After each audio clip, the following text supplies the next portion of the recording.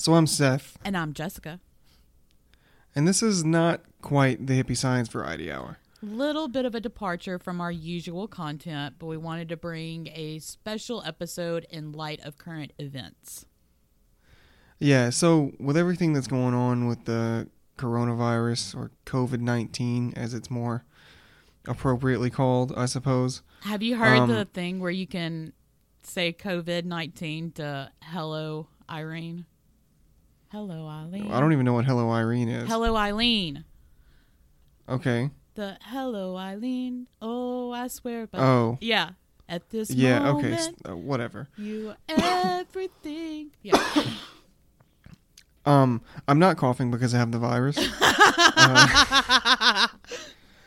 At least I hope not. Yeah. You did get the swine flu, so watch those words, sir. Yeah. So we were talking a lot recently. We talked a little bit about this in a previous episode, right when it was first starting, and neither of us really took it all that seriously. No, we didn't. And we do now. Yeah. As we feel everyone should. Exactly. So we thought it would be a good thing to just compile a lot of resources, because these are things I'm not really seeing much, right? Not collectively together at all. Yeah. A lot of like sporadic one post here where you could, find this one resource or this one video, but I haven't seen something with it all compiled together. Right. So, Jessica, you went through and found a lot of resources that are probably going to be most, very practical much sooner than the things I talk about. Which is odd. But, yeah. But the things I talk about are not bad things to know just in general. Right. So, we thought it would be good. We're not trying to be alarmist in any way, but we certainly wanted to just get a big compilation of all of this. And this is going to be a very detail-heavy sort of bonus feature that we're releasing. It's not a regular episode. It's very declarative. It's very information-heavy. Yeah, it's really us taking turns telling you about things that we've looked up. Right.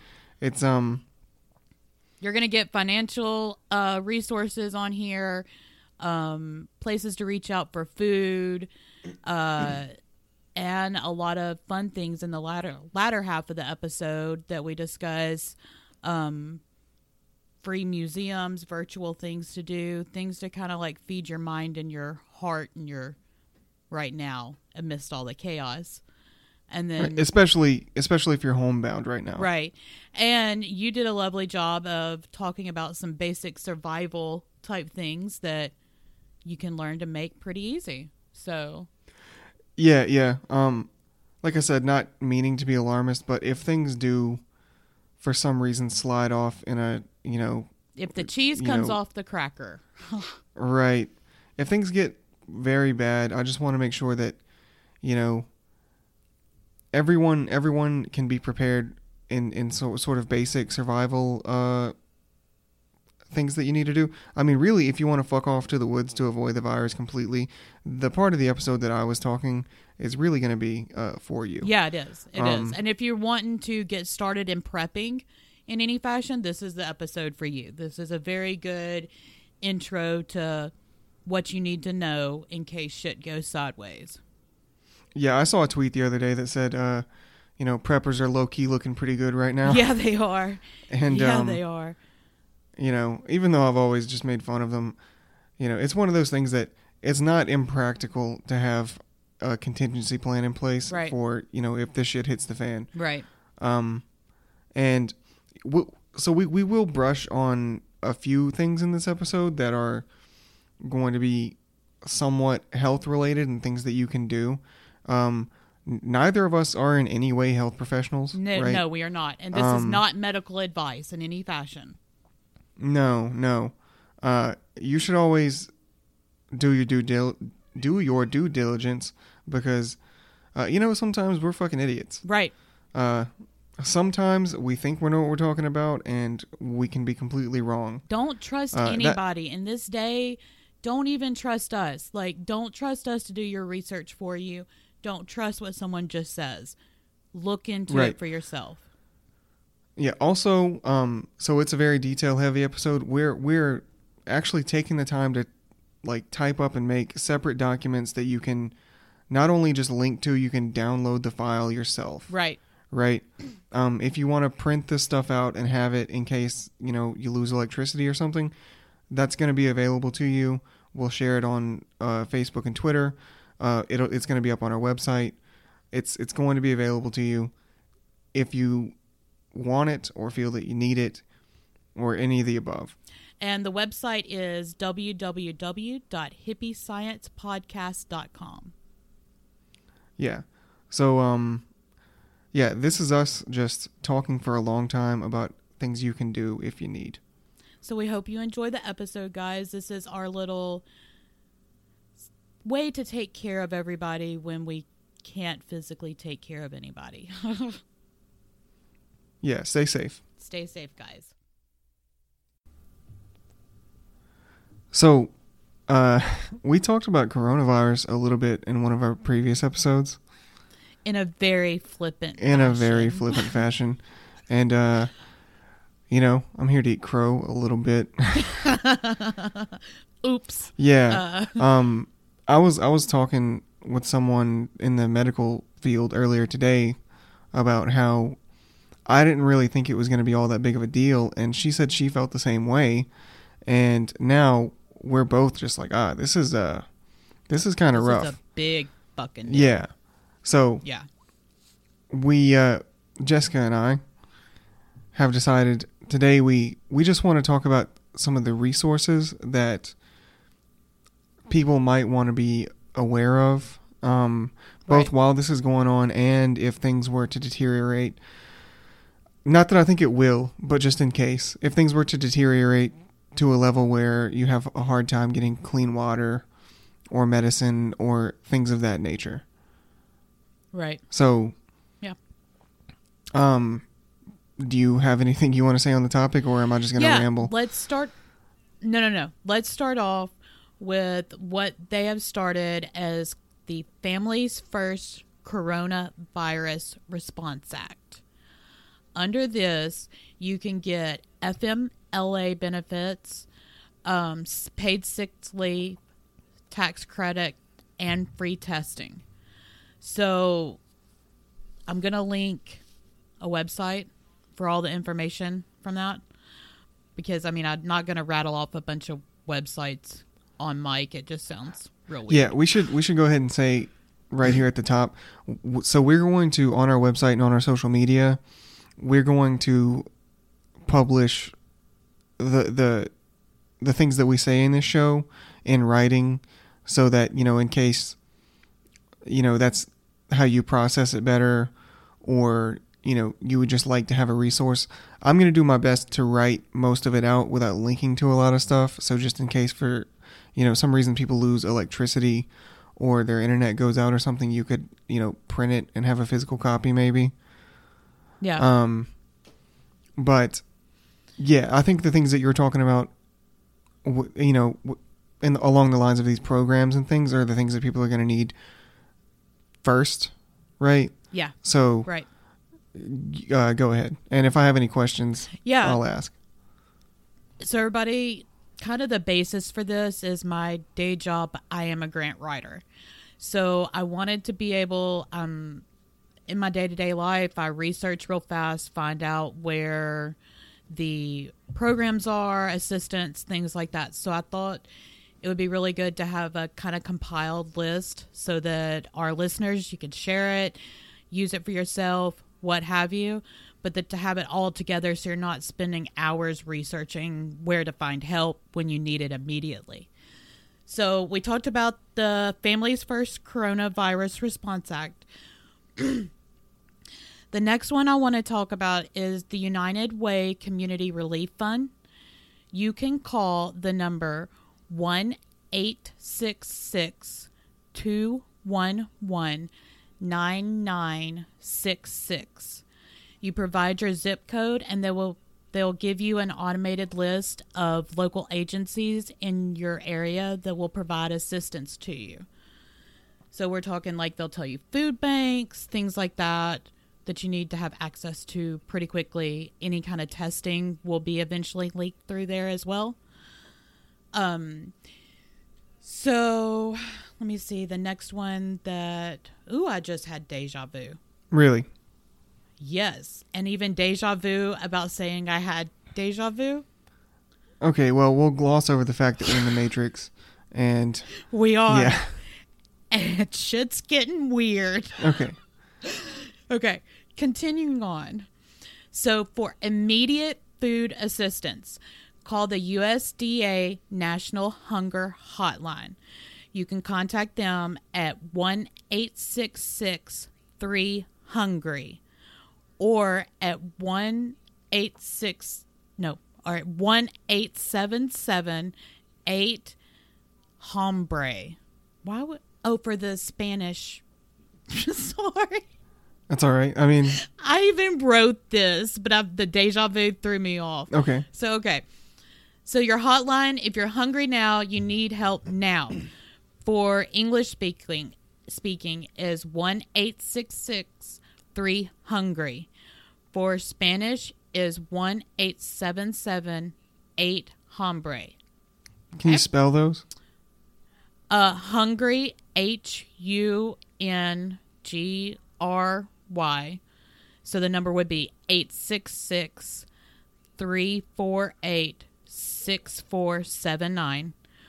For Spanish would be 1-877-842-6273. Awesome. Okay. Everybody got that? So I got more. I'm listening. Along the lines of hunger, too, because a lot of people just don't grow their own food anymore, don't know how to forage, things like that.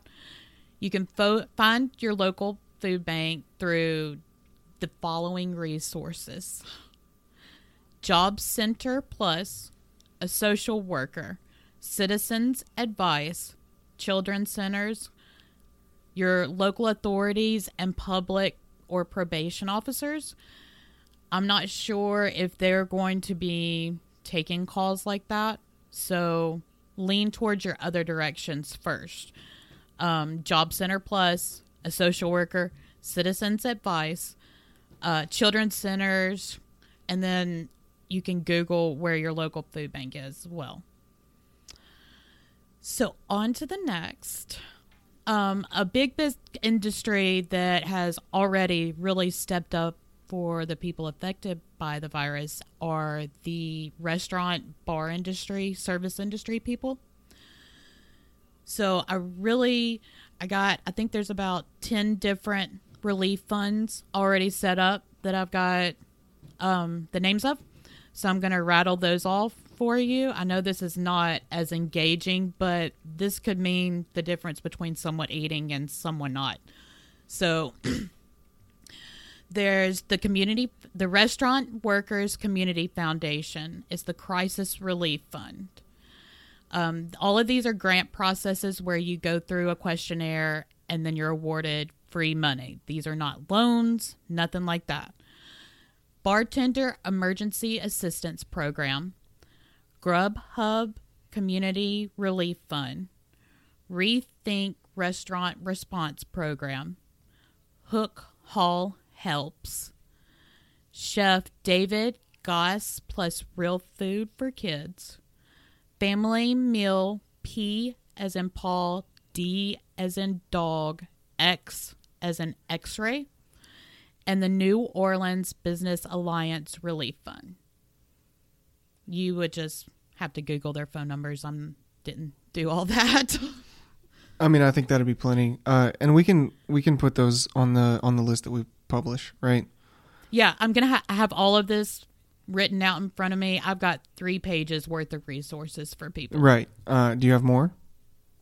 No, that's all for the financial that's in place right now. I have some free fun things to do to kind of keep us from all going cabin fever mad. Right. So do you want to save that until after the more like survivalist type stuff? Yeah, we're going to lead off with the information you need to know. And then we're going to wrap up with information you might want to know. Right. So, something I've been thinking a lot about is, so I worry about a situation where when I mean, we've all seen already that grocery stores are being stripped bare. I mean, you probably haven't because you don't ever leave that fucking mountain you're on. But, no, I don't. I order my groceries. Right. So, I mean, I've been to several stores in the last few days. I'm trying to minimize the amount that I go out. But, I mean, the meat section in stores like Walmart, barren. I've been told that. Obviously, there's this crazy toilet paper craze that's going on right now. So my brother figured out the problem with the toilet paper. What? And I laughed so hard. He was streaming and he was like, look, I've figured out why everybody's made a mad panic for toilet paper. Because I sneezed around someone today and they shit their pants. That's hilarious. But the thing that I'm most worried about is if there does become a situation where there's a large shortage of stuff, right? Already they're keeping, quotes, essential workers in place, but right. I think with things being scaled back as much as they are, especially if people start panicking, they might take to the streets, Yeah. It's not unheard of to have riot type situations in these times. And I mean, I live in a city, so I take this very seriously. And the reputation of the city you live in. Yeah, it's one of the most violent cities in America. But, yeah, that's beside the point right now. So, I have family in the country, and I've already communicated with them. If things start getting kind of weird, start going kind of sideways here, I'm going to get away. I mean, that's better. Yeah, bug out. Yeah, that's better in a a contagion type situation anyway, but until my work is called off, I'm going to stay here, or until things get to a point where I don't feel that I'm safe staying here. Right. I worry, especially in rural areas, power goes pretty fast, right? Yeah, it does. Lines get damaged, and if there's massive upset going on, then there's a chance things won't come back all that fast. And I worry about people running out of water primarily, right? And if you find yourself in a situation where you're having a hard time getting water, for one, it's been a rainy year, which is very good for this. Right. You can collect rainwater. Right. You can collect rainwater. Pretty much everyone is near some body of water, right? Relatively. And unless you live in a really deserty type area. Yeah. And even then, there's probably something close enough that you can go with some buckets and bring back a fair amount. So you can make a filter out of like gravel, right? Find some sort of tube that you can get it all into, and sand and rocks. If you pour muddy water through sand and rocks, it'll come out the other side clear, right? That's a good thing to do. Also, you can use activated charcoal in that, right? So you can make like a layer of sand, like fine sand, with a layer of activated charcoal on top of that, with a layer of like more coarse sand on top of that, and maybe another layer of activated charcoal, and on top of that you can have like rocky, gravelly type sand. And that's good. You want your bigger, so the thought process behind this is you want your bigger rocks to catch the larger debris at the top. Right. And then as it gets further down, the smaller things can get caught without the bigger things clogging up the more fine areas. Right. Now, if you've gotten water from a lake or a stream or something like that, it's not guaranteed to be free of harmful bacteria. So after you've filtered it, you can then boil it and you should be fine. Even better than boiling it, though, is distilling it, right? And distilling it, the way I learned to distill things in school is just not quite practical, and most people aren't going to have distillation equipment of their own. But if you were to get a small like grate or rack or something and put it inside of a big pot, right? Say you've got just a big stove pot with like a metal handle on it. If you put water in the bottom of it and put a glass bowl on top of that grate that you put inside of it, you can flip the lid of the thing upside down and put ice on top of that lid, right? Or just cooler water if you don't have access to ice, which you should be able to get pretty... Even if the electricity's out, you can get the dirty water that you're trying to purify, right?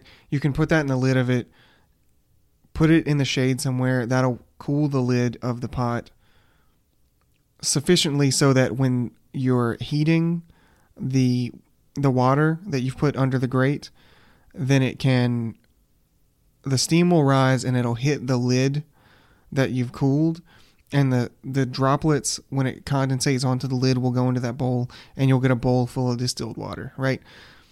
That's probably going to be... There's another way to do it that's easy, too. Okay, let's hear it. Tea kettle. You take a tea kettle, copper tubing. Think old school distillery, like you see the worms and everything.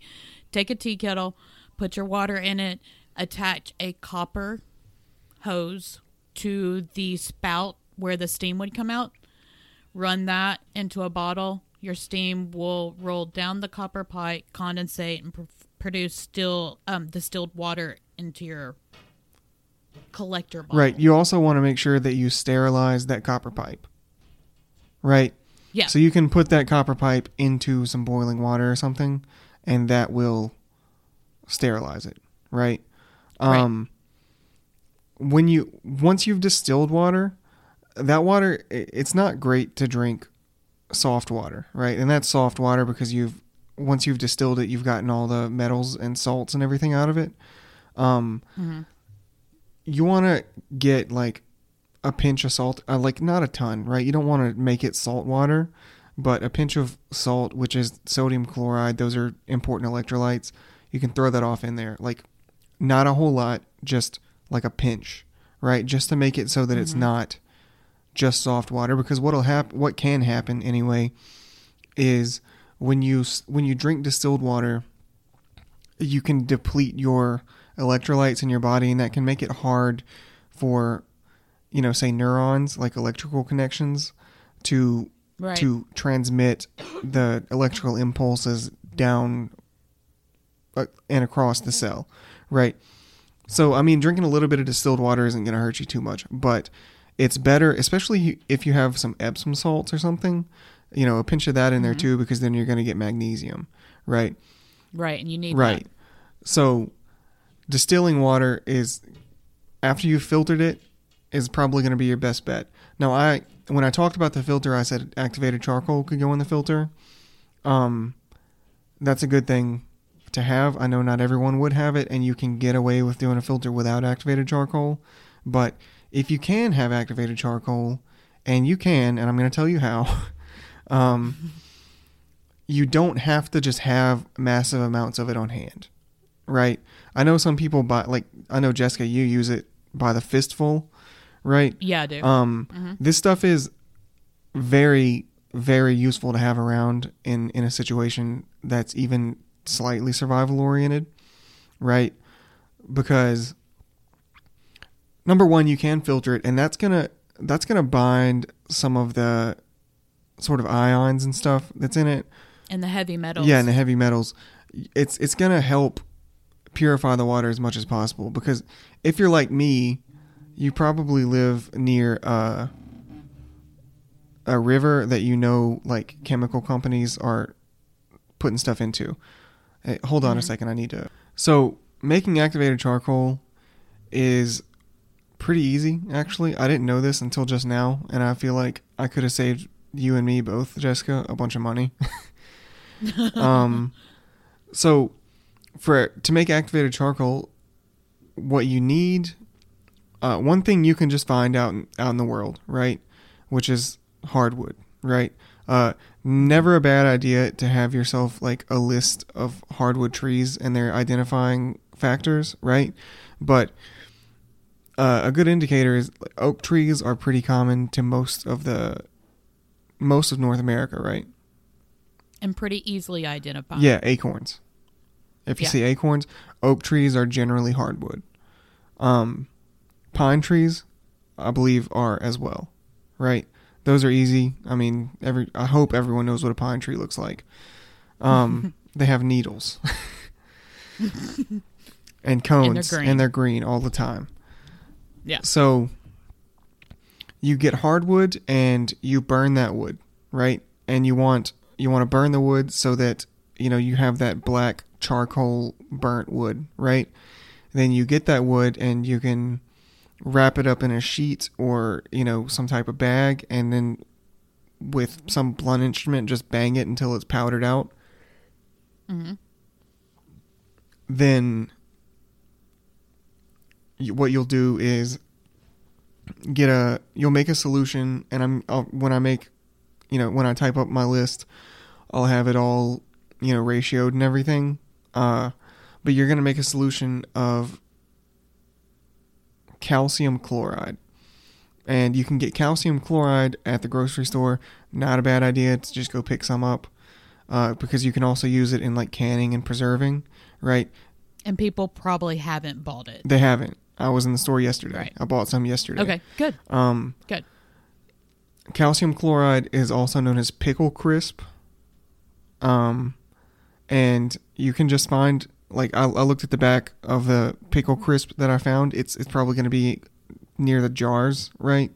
If there's a part of your store with mason jars, it'll probably be close to that. And you can look at the back of a thing of pickle crisp, because there are also things that are packets of stuff that are specifically for pickling, and that's going to be geared more toward like making different flavors and stuff. But look at the back of it, and there's one ingredient, and that ingredient's calcium chloride. I think it's I didn't know it was that easily available. Yeah, that's pretty cool. Is. I bought 2 jars that are 5.5 ounces each, and the recipe for like a pretty large amount of activated charcoal that I found called for like 3 ounces. So, okay. Yeah, you don't need a whole lot. Not a bad idea to get. It is hard to make if you can't get it, right? If you can't purchase it. Yeah, so if you could, what you would do is find some limestone. That's that white sort of, it gets used in gravel sometimes, white stone. But you would need to dissolve that stone in hydrochloric acid, which you can get hydrochloric acid at hardware stores. It's called muriatic acid commonly, but it's not going to be pure hydrochloric acid, so there might be like fillers in there. I even for me, and I do this type of stuff for a living, I don't necessarily recommend trying to distill the impurities out of hydrochloric acid that you can buy in a store, right? So probably just stock up on this stuff while you can. And yeah, there are a few steps where you dry out the wood and pour I think it's a 30% solution of calcium chloride in soft water. So you're going to want to distill water for this. In distilled water, you make a 30% solution. So say, 100 grams total, you're going to want 30 grams of calcium chloride and 70 grams of water, right? That simple. And then once you have your ash, powdered out, then you just pour the calcium chloride solution over it and mix it well so that it becomes like a paste, and then just spread it out on maybe wax paper or, if you have to, you can do it on like a bed sheet or pillowcases. Cheesecloth works well. If you can't get cheesecloth, you can actually use, those disposable diapers. Mm-hmm. they might actually kind of suck as diapers, but they work well as cheesecloth. Gauze does as Gauze, well. yeah. Something like that where you can just spread it out thin enough that it's going to dry. It's better if you can put it into an oven type thing, but, if you're out of electricity, obviously, you want it to dry. So that's going to be activated charcoal, which is good for, filters, like I said before. Also, it's good for... It's what they actually use in hospitals to treat poisoning, right? And overdoses. Yeah, overdose. That's just a version of poisoning. They pump your stomach and put the tube down. Yeah, I've been with someone who overdosed in a hospital, and they gave that person activated charcoal first, and they were going to pump that person's stomach, but when they drank the activated charcoal, they threw up, and they said, okay, since you threw up, we actually don't have to pump your stomach anymore. So right, it works that way. It's gross. You're not going to like it, but no, it's not pleasant. Especially in a time where if you find yourself in a position where you need to forage for food and you're not extremely familiar with some of the things you might be foraging, there's a decent chance you'll get sick from some of it, right? Like not... Mother Nature ain't as gentle as people like to act like she is. But you can learn to forage. It just takes It takes time, and I highly, highly, highly recommend getting a book that helps you identify plants and tells you about them. Especially native to your area. Native American books often are good for things like that. Very, very good. Yeah. I have a medicinal guide that my grandmother gave me, and it is absolutely probably my most used reference for herbal remedies. Yeah, I actually just bought an herbal remedy book a couple of days ago in my local metaphysical store where they sell all the herbs. That makes my heart so happy. Yeah. You have no idea. It's called Earthwise Herbal Volume 1. Nice. Yeah, a complete guide to old world medicinal plants. Nice. Right, this is another thing where some people take medication that they might run out of if things get kind of rough. Medications that I'm particularly most actively concerned about are going to be things like diabetes medications, right? Insulin. A lot of people take metformin, right? Yeah. Now, there's an herb called fenugreek, Fenugreek, I think. You can get fenugreek seed, right? I don't know where it's native to, so I'm not going to say you could find it. But, if you were to go out looking for it, you could probably find it in a store where they sell herbs. Fenugreek is known to help manage those type of problems, right? Like to regulate the blood sugar. But I'm saying this is like an absolute emergency type thing if you have to, right? Obviously, don't stop taking the medication your doctor gave you and start taking this because, we love herbs on this show, but we don't want to lead. We're not giving medical advice. We're saying if it comes to the situation where you don't have access to your medication, these are options. Right. To help. Right. We're not doctors. We are not doctors. But I would really recommend that.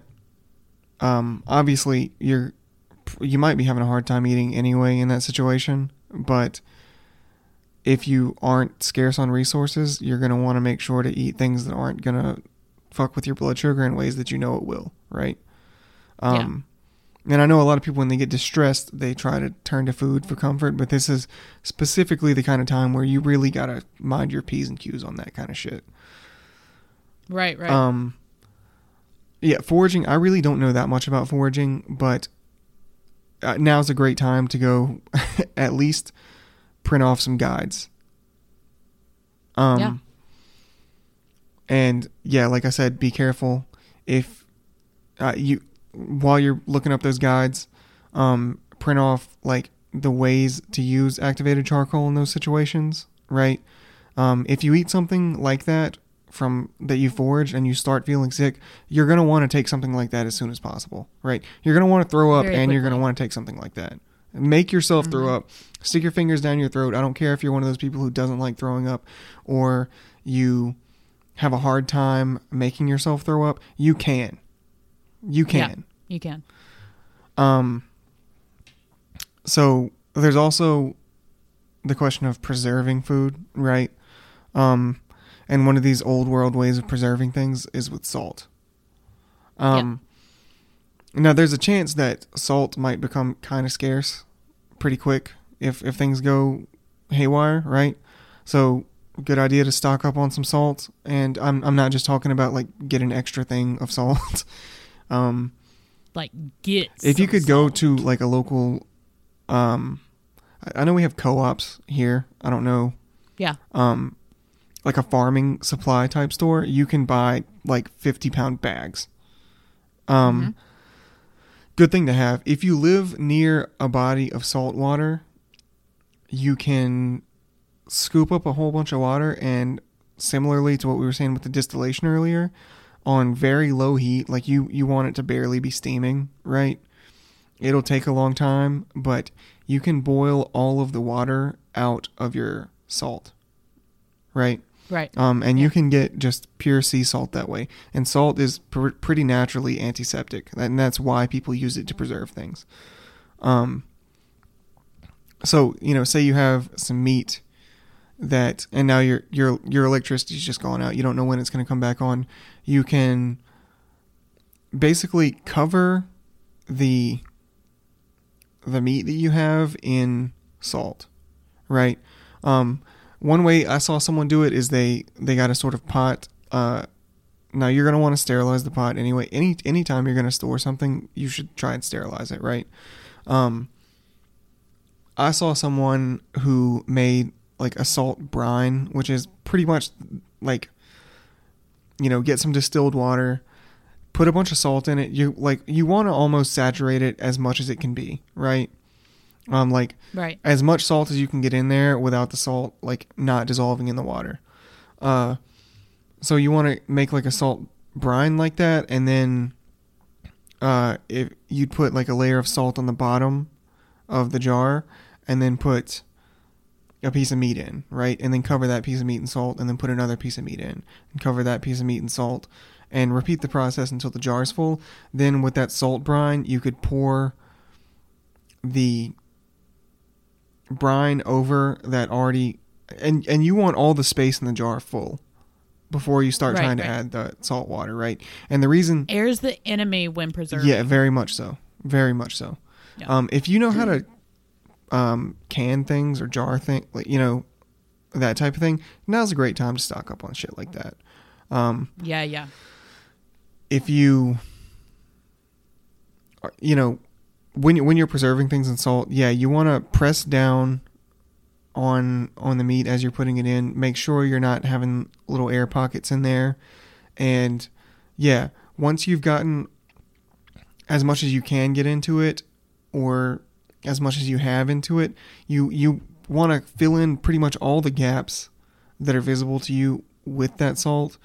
Press down on it even more to make sure, and then pour that brine over it, because the brine is so concentrated with salt already that it's not going to soak up the salt you have in there now. And that, press down on it even more after you've done that, top it off to the maximum extent of your ability, and then you've got preserved food that you don't have to keep refrigerated. Right. Same goes with like vinegar, right? You can pickle things. You've made sauerkraut and kimchi and stuff before, right? Yes. So, and pickles and pickled squash. Right. So you can pickle things basically by just dropping them in a jar of vinegar and making sure there's no air in it, right? I mean, pretty much the basic of it. I think it would taste fine that way. Yeah. Different people have like different recipes for herbs and things to add into them, but pretty much across the fermenting board, it's vegetable, salt, vinegar, jar. It's really fucking simple. Yeah. vinegar is really easy to make too. So tell us how. If you have any alcohol, right? Not isopropyl alcohol, I'm talking about ethanol that you drink, right? If you've got beer, if you've got wine, that will work in making vinegar. So I'm gonna make sure I get the ratios right on the paper I write about this, but it's going to have basically you want to have a few ounces of vinegar as like a starter, right? So, vinegar is not one of those things that's selling out like crazy right now either. There's plenty of it in the fucking stores because people don't think about vinegar like that. Which they should, because you can disinfect everything with it too. Exactly. Vinegar is super, super useful to have, and it's not hard to make. You want to have a vinegar starter, so maybe like 6 ounces of vinegar that you can add to maybe a quart jar, right? I don't know if a quart. I don't know if the numbers I'm throwing out are right at this moment, but basically, I'm gonna put them in writing. Oh, you're real prepared. Yeah. Well, this is. I'm totally teasing But a lot you. of this stuff is Totally the basic kind of chemistry that I do it already, right? Right. It's just second nature. Yeah. If you want to make vinegar, you need, say you have wine, like just a standard amount of wine. That's usually like 14% alcohol, I think. You'll have like 1 part vinegar to 2 parts wine to an additional 2 parts water or something. I think those are the ratios that it goes. Like I said, the resources will be here for you.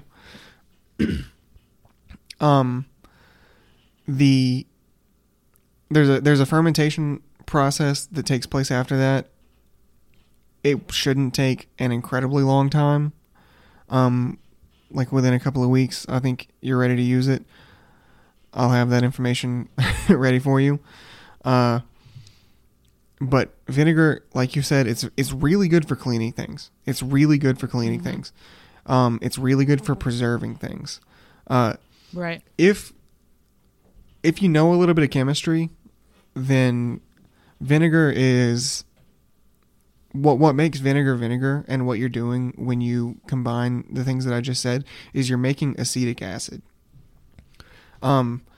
So if you're a person who knows a little bit of chemistry and you know herbs a little bit, you can do like simple acid-base extractions of maybe the active ingredient of those herbs. If you're just trying to make a medicine, right? You can use vinegar as an acid, right? Okay. You can also get yourself a base through the same sort of process as I was talking about with the activated charcoal. So same situation. Hardwood. It's important that you use hardwood, not softwood. But if you burn some hardwood and you scoop up the ashes and you leave those ashes in water overnight, and then drain the water off of the ashes, and then evaporate the water off of the what's going to be in the water is sodium hydroxide from the ashes, right? Which is one of the more standard bases that you can make, right? Sodium hydroxide is going to be in the water, and you can evaporate the water to a point that you'll have a more concentrated sodium hydroxide solution, right? If you want to test the pH of those things, you can get some red cabbage and you can put it in a pot and cover it, just barely cover it with water. Boil that and you'll get like a reddish, purplish kind of water out of it. And then take a sample of either your vinegar or your ash water. And you can test the pH of it, right? And the more you evaporate the water off of the sodium hydroxide, the more concentrated it's going to be, the greater the the higher the pH is going to be. It's going to be more basic, right? And basically, if you really wanted to, you could make yourself a set of standards using that. So I think it's when you put a drop of that cabbage water into neutral water, it's just going to stay that color, right? It's going to stay like reddish purple.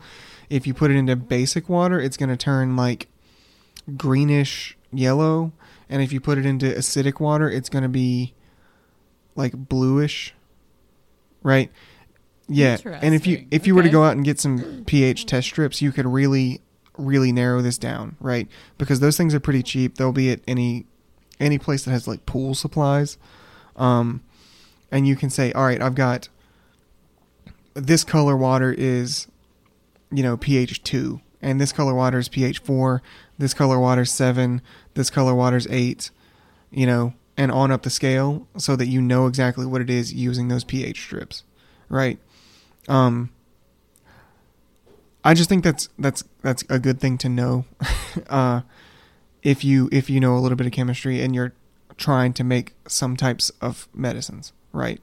Because acid-base extractions are a huge part of doing this. And you can also test the concentration of things using that same method. But that's going off into chemistry land that we don't have the fucking time for.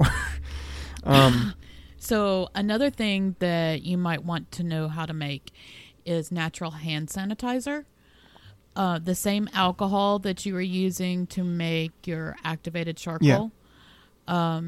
Take aloe gel. Like you can find it for sunburns, all kinds of stuff. And put high grade alcohol into it. Isopropyl alcohol? Hand sanitizers. Isopropyl alcohol? No, drinking alcohol. Drinking alcohol. Yes, drinking alcohol. Okay, that's great. You can also something that'll probably, if this were to go on for a long time, you're probably gonna run out of soap, right? Like it might be hard to clean yourself. Soap is actually really easy to make.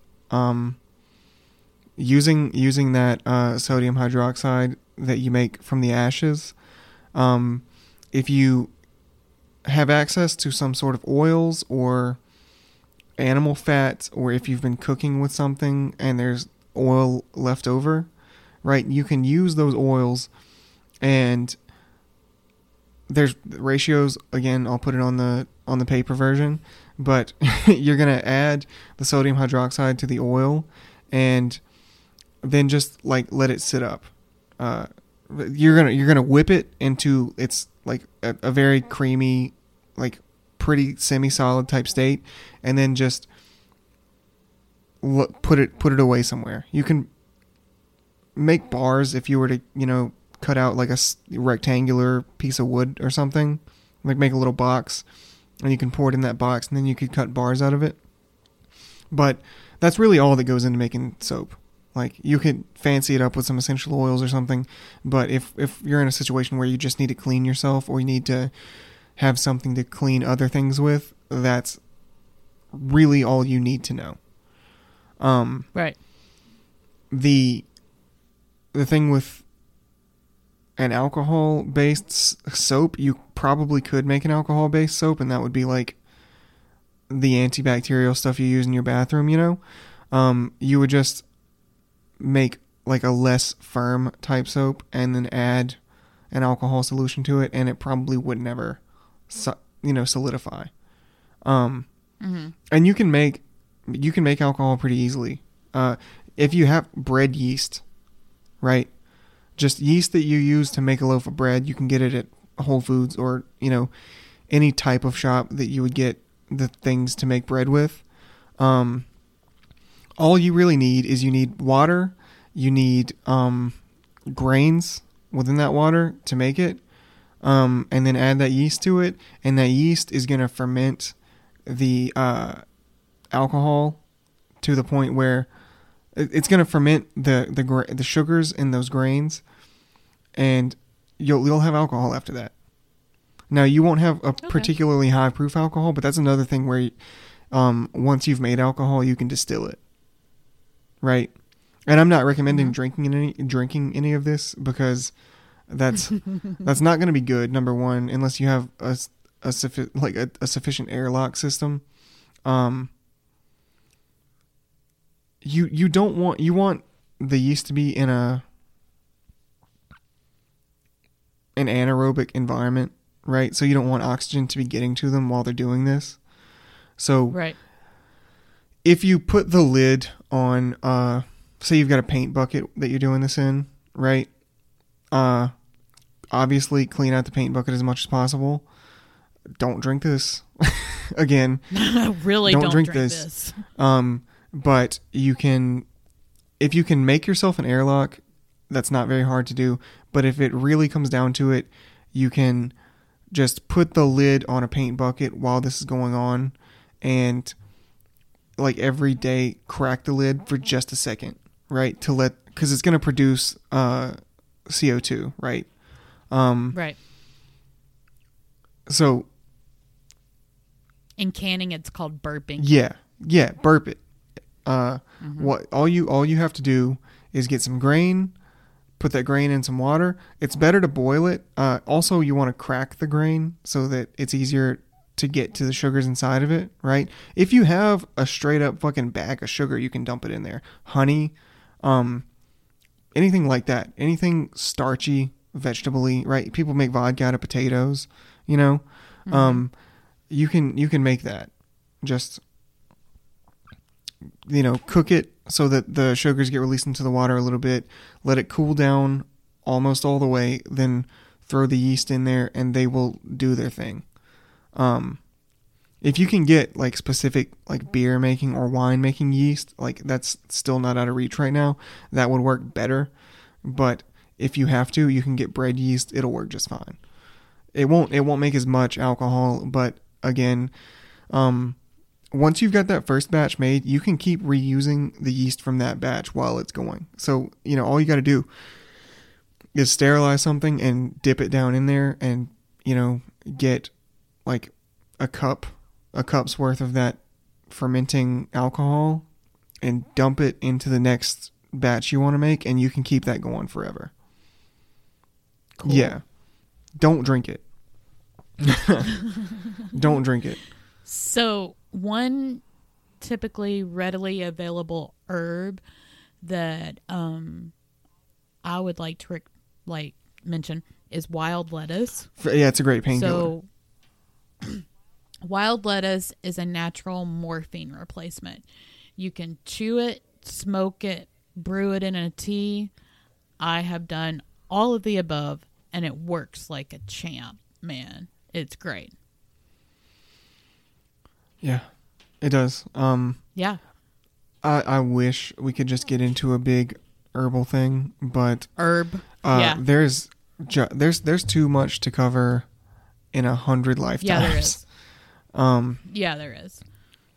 One other thing that people can do that you're seeing a rise of, and first, let me say this is not recommending any essential oil company, because this has been around for a lot longer than them. The thieves oil? Thieves oil. Yeah. Yeah, you told me about that. I went out and got some. Yeah. They used to use it. The reason it's called that is because the body robbers, grave robbers back in the plague. Yeah, well, I mean, they weren't really graves. They were mass graves. They were just, but they were more just like robbing the dead bodies more than like. Yeah, I don't know why I felt the need to correct you. I'm an asshole. I don't know either, but okay. So, anyways, they would put several drops in their nose, and they attribute that to being why they didn't get the plague. Yeah, so that's something very handy. I actually looked this up after you told me about it. It's made of essential oils, and there are, I'll put it on my list how to make it, what essential oils to use. Rosemary, cinnamon, eucalyptus, clove, I think. Clove. Yeah. There are different ratios, but at the end of the day, it is actually highly antimicrobial. Mm-hmm. Like it like I understand right now we're dealing with a virus and that's not going to stop a virus, but you also don't need to get another infection because that's really going to hurt your chances. That's going to be the last thing you need. Right. Another thing you and I talked about was sage, right? There's this popular idea, especially in some more new age circles, that you can burn sage and it'll disinfect the air, right? You told me that, and I was like, I believe it with all my heart. Okay.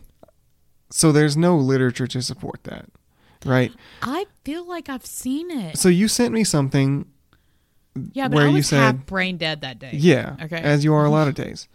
Yeah, but it was really bad that day. You sent me something that said, "Hey, see here's sage, and this shows that it's been proven to disinfect the air. It is good for a lot of stuff. White sage, it's also endangered. So if you don't have to use it, probably try to limit that use. Right? Did you know that? Yes. White sage is endangered, but it does have medicinal properties. It's been confused with another herb that gets used in a similar, people call it smudging. You get another herb that's used in like some Eastern traditions, I believe. It gets used in a similar way where people burn it and they take the smoke around their house. If you've ever been to a Catholic church, they do the same thing with incense, right? It's basically just filling the whole place with smoke, and people use it to bless things and that type of stuff. But this other herb, I can't remember what it's called. I didn't recognize the name of it, so I don't think it's widely available in North America at least. But that does actually clear the air of bacteria, right? It is a natural disinfectant with the smoke. I'm not saying burning sage will hurt either, because I didn't find anything that specifically said sage had been studied in that way, right? So you believe it. I'm not saying it's a bad thing. I'm not saying it's a bad thing at all. It also keeps bugs away, right? It does. If you want to, if you're in a situation where you need to keep mosquitoes from biting you, because we're getting to that part of the year, that will keep the mosquitoes away. When we were recording this not this episode, but this podcast, when we first started on the porch, we were burning sage basically all the time because mosquitoes were a real problem. Really bad problem. So, I mean, and obviously they carry a lot of, terrible shit sometimes. Yeah. So it's good for that, if nothing else. And I'm not saying nothing else. It has been used in chemistry and pharmacology.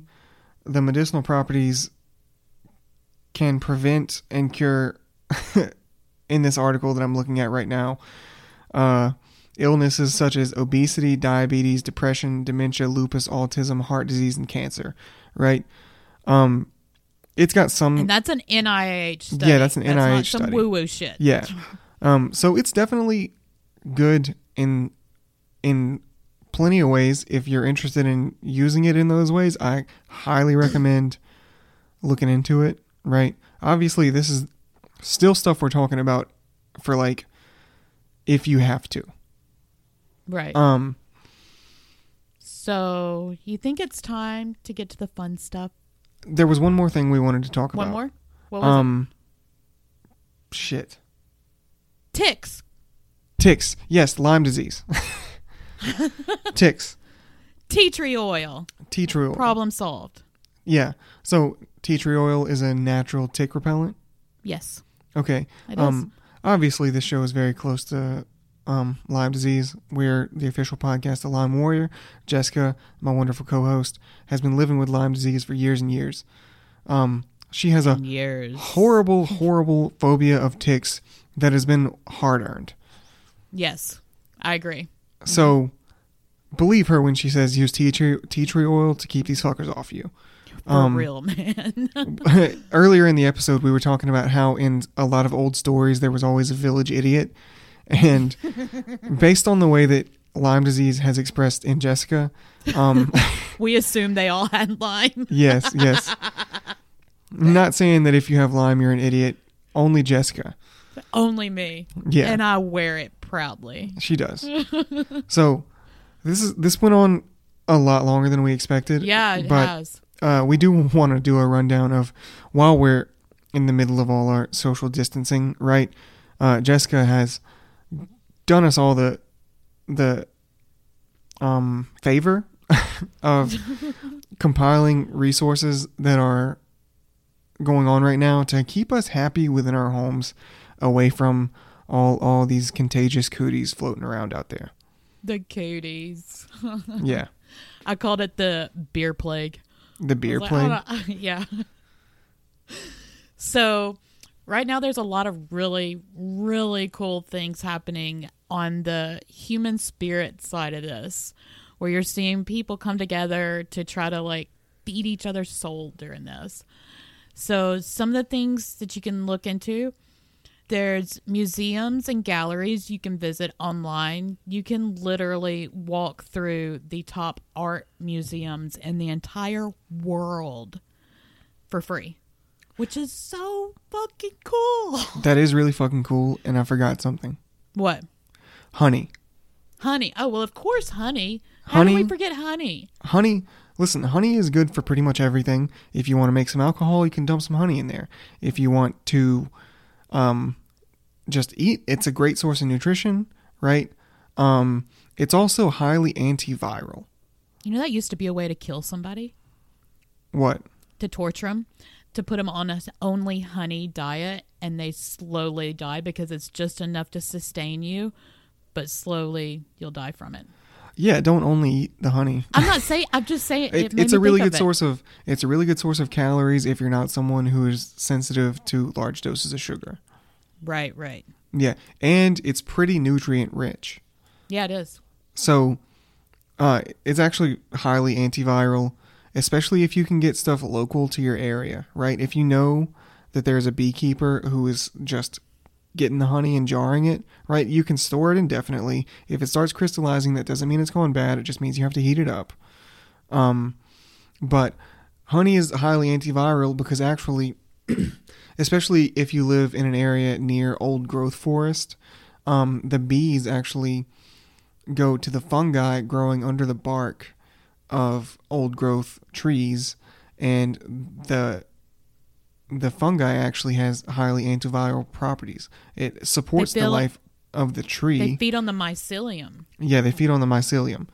Another way mushrooms are awesome, and I would love to do a mushroom segment on this show, but I don't want to send any of you out there picking mushrooms and not being able to identify them. No, that's a real quick way to die real fast. Yeah, because some of those are really fast acting, and it doesn't matter how much fucking activated charcoal you have. You're gone. Yeah. Yeah. So back to Happy. Okay, back to Happy. You can tour a national park online as well, just like you can the museums. All the national parks have walk-through virtual tours. Yeah, it's also not a bad idea to just fuck off to a national park until this is all over. I mean, yeah, fair enough. Yeah, get yourself a tent. The NASA has released their entire media library as of this week. So what type of stuff do they have? They have science books? No. This is actual pictures that they've taken. Okay, if you believe NASA's real, okay, we'll calm just down. go there. It's like moon pictures, space pictures, the galaxies, all that cool shit. That is cool shit. Yeah. What I'm really excited about are the online courses.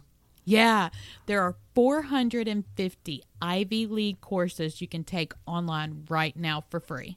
Do you know where to find those? Yes, at www.freecodecamp.org.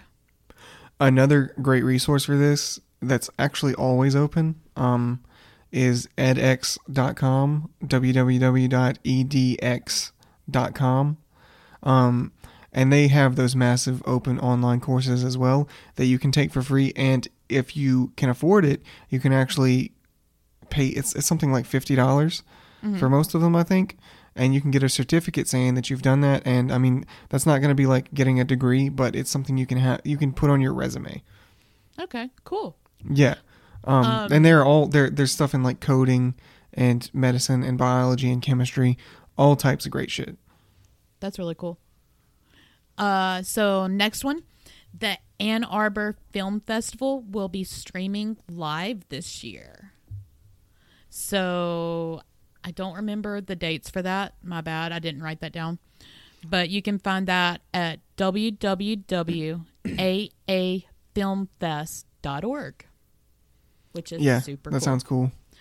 One that I'm really, really too geeky excited about is that there are 15 Broadway plays and musical you can watch on stage from home right now for free. Yeah, you really are a nerd for that stuff. Dude, I'm so psyched. I am so watching Sweeney Todd the moment I get a down minute. Like, Is the Book of Mormon on there? I don't know. I didn't look at all of them. I've wanted to see that for years. You know, when you research, you don't like look at every single specific. It's just information. So yeah, I'll have to go South back and Park. look at these. I've loved South Park forever, and I just I want to see what the Book of Mormon is because of those guys who made it. So another really cool one, Kindle is doing 3 months free for all book downloads, which is super fucking cool. And you get to keep them? Yes. That is ridiculously useful. Right? And the New York Library has opened their online book catalog, and it was thousands and thousands of books. I can't remember the exact number, but those are all... The New York City Public Library? Yeah. Okay. The New York Public... Yeah. They're all for free now, too. Awesome. You can go and read them.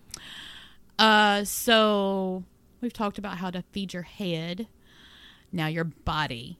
So several different places are doing free online workouts in your home. Down Dog, Yoga for Beginners, HIIT, Bear, and 7-Minute Workout are all free until April 1st. Yeah, and that's high intensity interval training. Yes. Yeah. Yeah. And then there's also, I believe it was Planet Fitness doing a special where they're going to have some celebrities come in and do sessions too to work out with. So that might be really cool if you're into that kind of stuff. Oh, certainly. So I just got a few other ones, then we can wrap it up. Okay. A hashtag to look into is hashtag Sunshine Song. Sunshine Song? Yes. It's urging children and teens that would have had their school plays, since a lot of schools have now decided they're closed for the season. They're urging the kids to do their performances online under that hashtag. That's really cool. Right? Really cool. I'm really happy the kids, because that type of thing really crushes kids. Yeah, it does. They work so hard, and then all of that effort, they just, children don't have the range of life to see that sometimes things just fall through, Right. No, so it's world crushing. Yeah, when they put in a ton of effort for something and then they just don't even get to actualize it at all, it's awful for them, but the fact that they can put that on, and that needs to be supported as much as possible. It really honestly. does. Yeah. I hate watching shit like that, to be honest, but I'm going to go watch at least one of them now because I really want that to be supported as much as possible. Share some on our Twitter, man. I'm going to. Yeah. So another one, in my room, Rolling Stone is presenting live stream concerts from inside artists' home. Very cool. Yeah, super cool. Another thing, if you're just craving some social interaction, you can check out platforms like Twitch. A lot of streamers do community game night. Like Shout out to King Horick. Right, King Horick TV. He does community game night, and it's really fun. You can play things like Cards Against Humanity type games against each other, and it's just a really good socializing, so you don't lose your mind. Yeah, Another one. If we do find ourselves in some national quarantine, right? Because I'm not at a point where I can stay home yet, but right. if we do find ourselves in that, we will probably end up trying to stream, won't we? Yes, we will. I have a channel set up. I've just been getting through the process of it. Yeah, we're working on it. We're working on it. We It might really be are. it might be crude. It will definitely be rude. Oh, for sure. Yeah. For sure. So, last one. Netflix Party now allows you to watch movies live with friends, and you can have live chat, pause it, dissect the episode, bitch about your character being killed off, whatever, and watch Sounds it great. together. You know, HBO could never do that. Why could they not? After the fucking travesty that was Game of Thrones. Oh God. I still don't trust them. I don't either. No. I haven't really used my HBO subscription since Game of Thrones ended. I've watched maybe 4 episodes of one show. Boy, you got an HBO subscription? Hook me up. Really, it's my parents' HBO subscription that they don't use. You're on my Disney, bitch. Yeah, no, look, I can, you know, we shouldn't even say this out loud publicly. You know what? I'm not on her Disney. You're not on my Disney. Someone named Scar is on her Disney. Yeah. Someone hacked it. Yeah. So, guys, y'all stay safe. Like, that's... Yeah, really. We really, like, I don't want this episode to be where you take, you know, you go away from it feeling down like the world's ending and it's apocalypse. I want you to feel like you have some resources and some information so you can be prepared for what may come next. It may not. It may not. Also, a lot of what we've said here is good information that you can use pretty much any time. Right, right. I mean, who wouldn't take advantage of some of these free things they're offering right now? Like, get at it. Well, I think we're good. I think this went a lot longer than we planned on, but we wanted to give everyone as much information as we could muster quickly. Right, right. So really, stay home if you can. Right, guys. Y'all be safe. Yeah. All right. We hope everyone's well, and we'll talk to you next time. Next week. All right. I'm stopping.